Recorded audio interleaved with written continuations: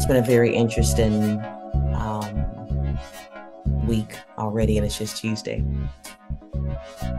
Why it's so interesting is that, I've spoken with three women now because I have to include Sunday because I did a podcast about um, Black women. But Monday and Tuesday also has been very interesting because we've somehow have stayed kind of on the topic of Black women and mental health. And Sunday, the podcast was about Black women in the corporate world. Um, but somehow this week, including today, like I said, we've continued to talk about, I've been working with Black women who are, very successful Black women. And, I'm kind of in a mood after having the sessions with two of them today. And I kind of met them in the session in a very different way. And what came out of that is that both of these ladies were craving something. And I don't think I knew it, and I don't think they knew it. But thank God we were able to meet in the middle and figure it out. What these guys were craving was love. And I know that probably sounds crazy, but like I said, these women are very successful. But what we realized is that they don't know each other, but both of these ladies are, like I said, very successful. They're go-getters. They give all that they got into their work. And and what they got to receive from that, of course, is money. They would make probably over six figures, and that's good. It's a great reward for giving so much. But we also kind of discussed this other reward, and it was love, or what felt like love, what felt like people cared. It felt like people cared about me because I was offering something, and people would give me the kudos, and people heard me, and they smiled at me, and they told me how proud of me they were, is what these ladies explained. And one of them specifically said, I'll take that because I so need love, and that feels something like it, and I'll take it. I need love, Renee. It's what both of them kind of said in these different sessions. But at the core of the sessions, that's really what it was. They wanted love. And I was wondering, how many Black women, how many of us out there in the world, we're kicking butt when it comes to the corporate world. We're making six figures. We're checking all the boxes. We look good, our hair's together, our makeup is right. Um, but we're dying on the inside because we don't have love. One of the young ladies explained it so well in a moment when she was being very, very vulnerable. And I have to tell you that neither one of these women are very vulnerable. So it was work to kind of get to this place where they were willing to dig deep to figure out that what's missing in my life is love. But what one of the young ladies told me is, she said, if I could be honest with my friends, I would tell them that I'm empty. I'm empty on love. I don't have a lot of it left. And she started to cry, and I got emotional with her because I've been in those moments where you feel like your love tank is low, and because the world sees you as this strong woman. What she explained is, because they see me as this strong woman, when I do tell them that I'm hurting, um, they don't take it very seriously. They go, well, but you have everything. Look at all you got. Why would you need? What else do you need? And she said, today, I realized that what I should be telling them is, yeah, I have all of these things, but at night I cry because I'm missing love. I only have a little bit left in my tank. Renee, is what she told me. And I don't know how to get it filled back up. I don't know how to ask people for love. I know how to perform. I know how to be the best, but I don't know how to ask people to give me a hug, to let me cry, to hold me, to pat my back, because the world seems scary sometimes and the world is unfair sometimes. And maybe it's none of that. It's just that I need love. And she and I, when we were in this session, I told her, I said, I'm thinking about this time when my husband, and if you guys, most of the people that know my husband, they know that he wears these t-shirts, and on the front he printed out free hugs. That's what he puts on his t-shirt, and I hated it. I was like, why in the hell are you walking around with the t-shirt that says free hugs? And I told her, though, I said, one day we went to the outlets, and I forget which one it was, but we went to the outlets. We were going to Ralph Lauren, and I wanted to get something for myself. And so at this time that we were in, it was kind of around the George Floyd. It was a lot going on, and people were very skeptical of each other. Black people and white people and whoever else. It was just a lot going on in the world at that time. But anyway, my husband has this free hugs on his T-shirt, which, yeah, he wears them all the time. And if we would go to the grocery store, people would just come over and get a hug. It was quite interesting to me. Maybe because I'm a therapist, and I wanted to know, like, why are strangers just coming up to him and so willing to just get a hug? And I remember being at the grocery store one day, and this white girl and I don't know, maybe her friend passed by, and they were into this conversation. I mean, they were just in it. They were deep in this conversation, and she saw that my husband had this t-shirt on that said free hugs, and right away she stopped talking to her friend, and she just comes over to my husband and she gives him the biggest, longest hug. And then she just walked away.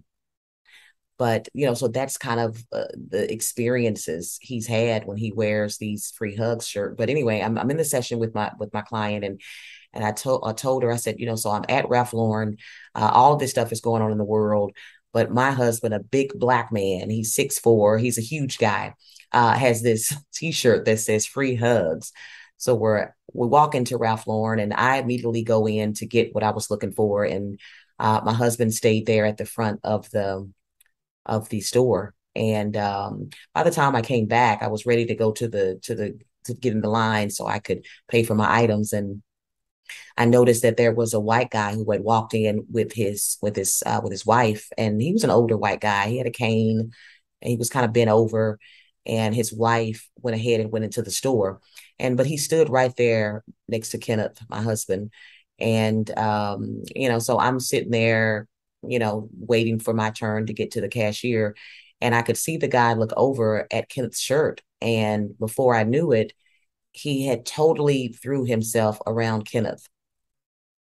He was getting a hug, and Kenneth then hugged him back. And so in the wake of Black Lives Matter and George Floyd and all the things, you got this big black man and this small, feeble white man in an embrace. And everybody in the store, it seemed, stopped and they looked at these guys hugging. And what was really interesting is that after they finished, um, the white guy, his wife, I guess, didn't find anything that she wanted. So she had come back to the front by the time they finished hugging, and he just walked away. You could tell he had tears in his eyes. You could tell that he really needed that hug, but he just walked away. And Kenneth came and stood next to me, and I didn't really say anything to him because I'm sure he was feeling a certain type of way. But everybody in the store, though, was kind of looking like, wow. And me being a therapist, I wish I could have went through and read the minds of everyone in there. Like, what are people thinking about this? I wish I could have read the mind of the older white man. what was his thoughts about right now, the time that we're living in, you sitting here and just you've wrapped yourself around this Black man and you got your free hug. But I told my client about that in the session and she just bawled. She cried. And I told her, I said, I wonder how many more of us in the world is it that need those free hugs? I said, so you're not the only one. I think people really do crave love. I think you're not the only one in the world who has a love tank that's on empty. But I told her, I said, I'd like for you to take the risk in your life from this point forward.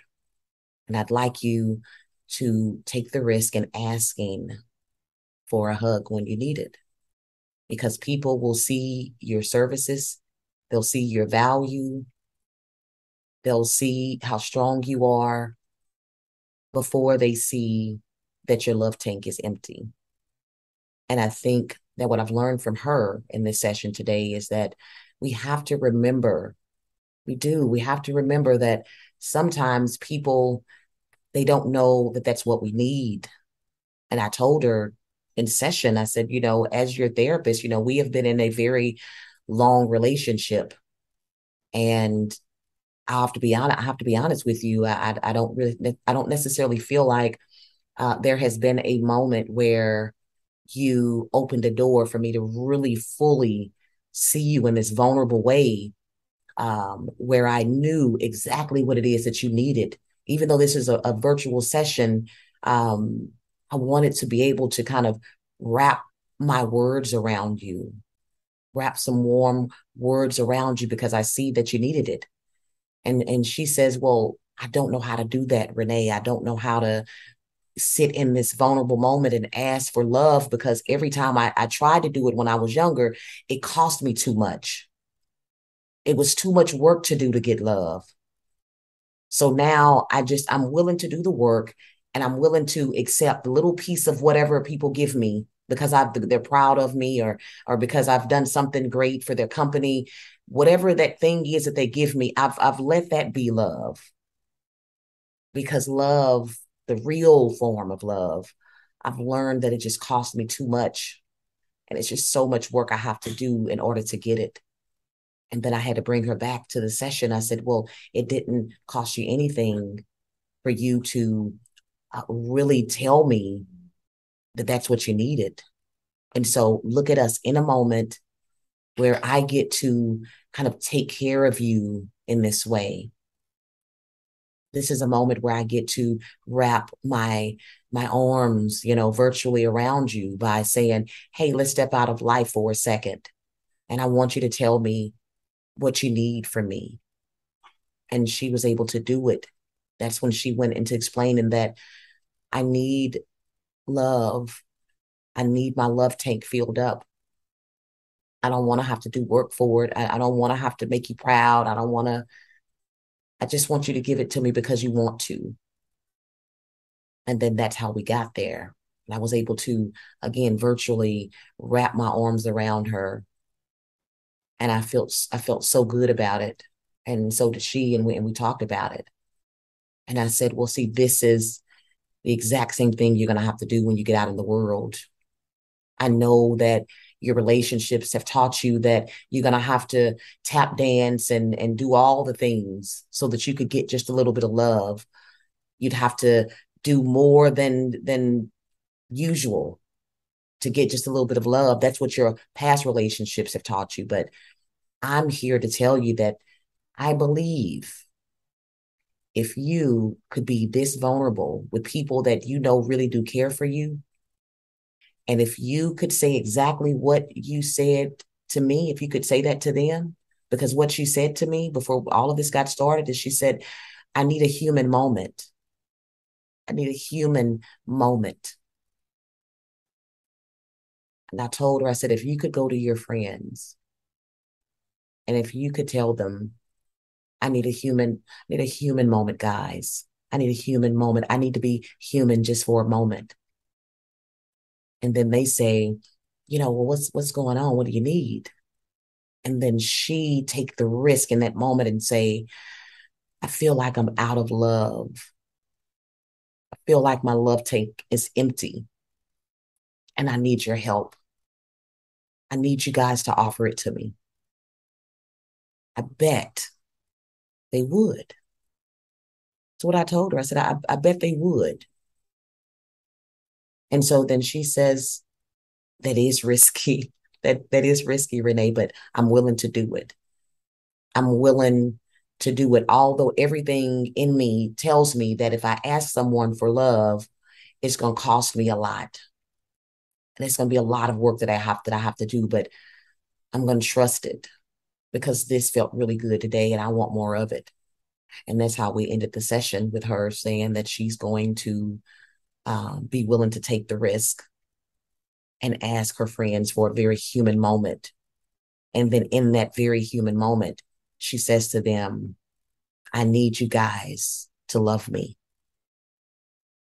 And I know that sounds weird to many of you listeners, but I bet for some of you, this resonates with you, where you need just someone to see you and just wrap their arms around you and give you a long hug, offer you some care and some love.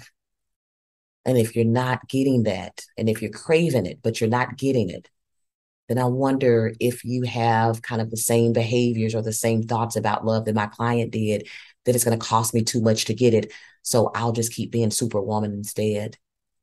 And whatever pieces of love that I get, I'll take it. But if that's you, and I want to tell you the exact same thing I told my client, be willing to take the risk. Be willing to take the risk and say to those people that care for you, just take a moment and say, hey, outside of work, outside of everything, I need a human moment because I got something to tell you. I am Dr. Renee. Thank you guys for listening. I'll see you next time.